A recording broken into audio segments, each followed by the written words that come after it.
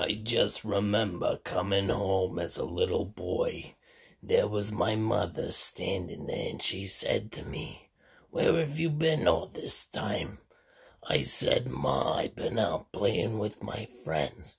She said, "Playing with your friends? It's my birthday. You couldn't even make me a macaroni salad or nothing." I said, "Ma, I'm sorry. I had busy kid obligations to be, playing with my friends." I just remember how hurt she was. She stormed away. She just left and kept going and going.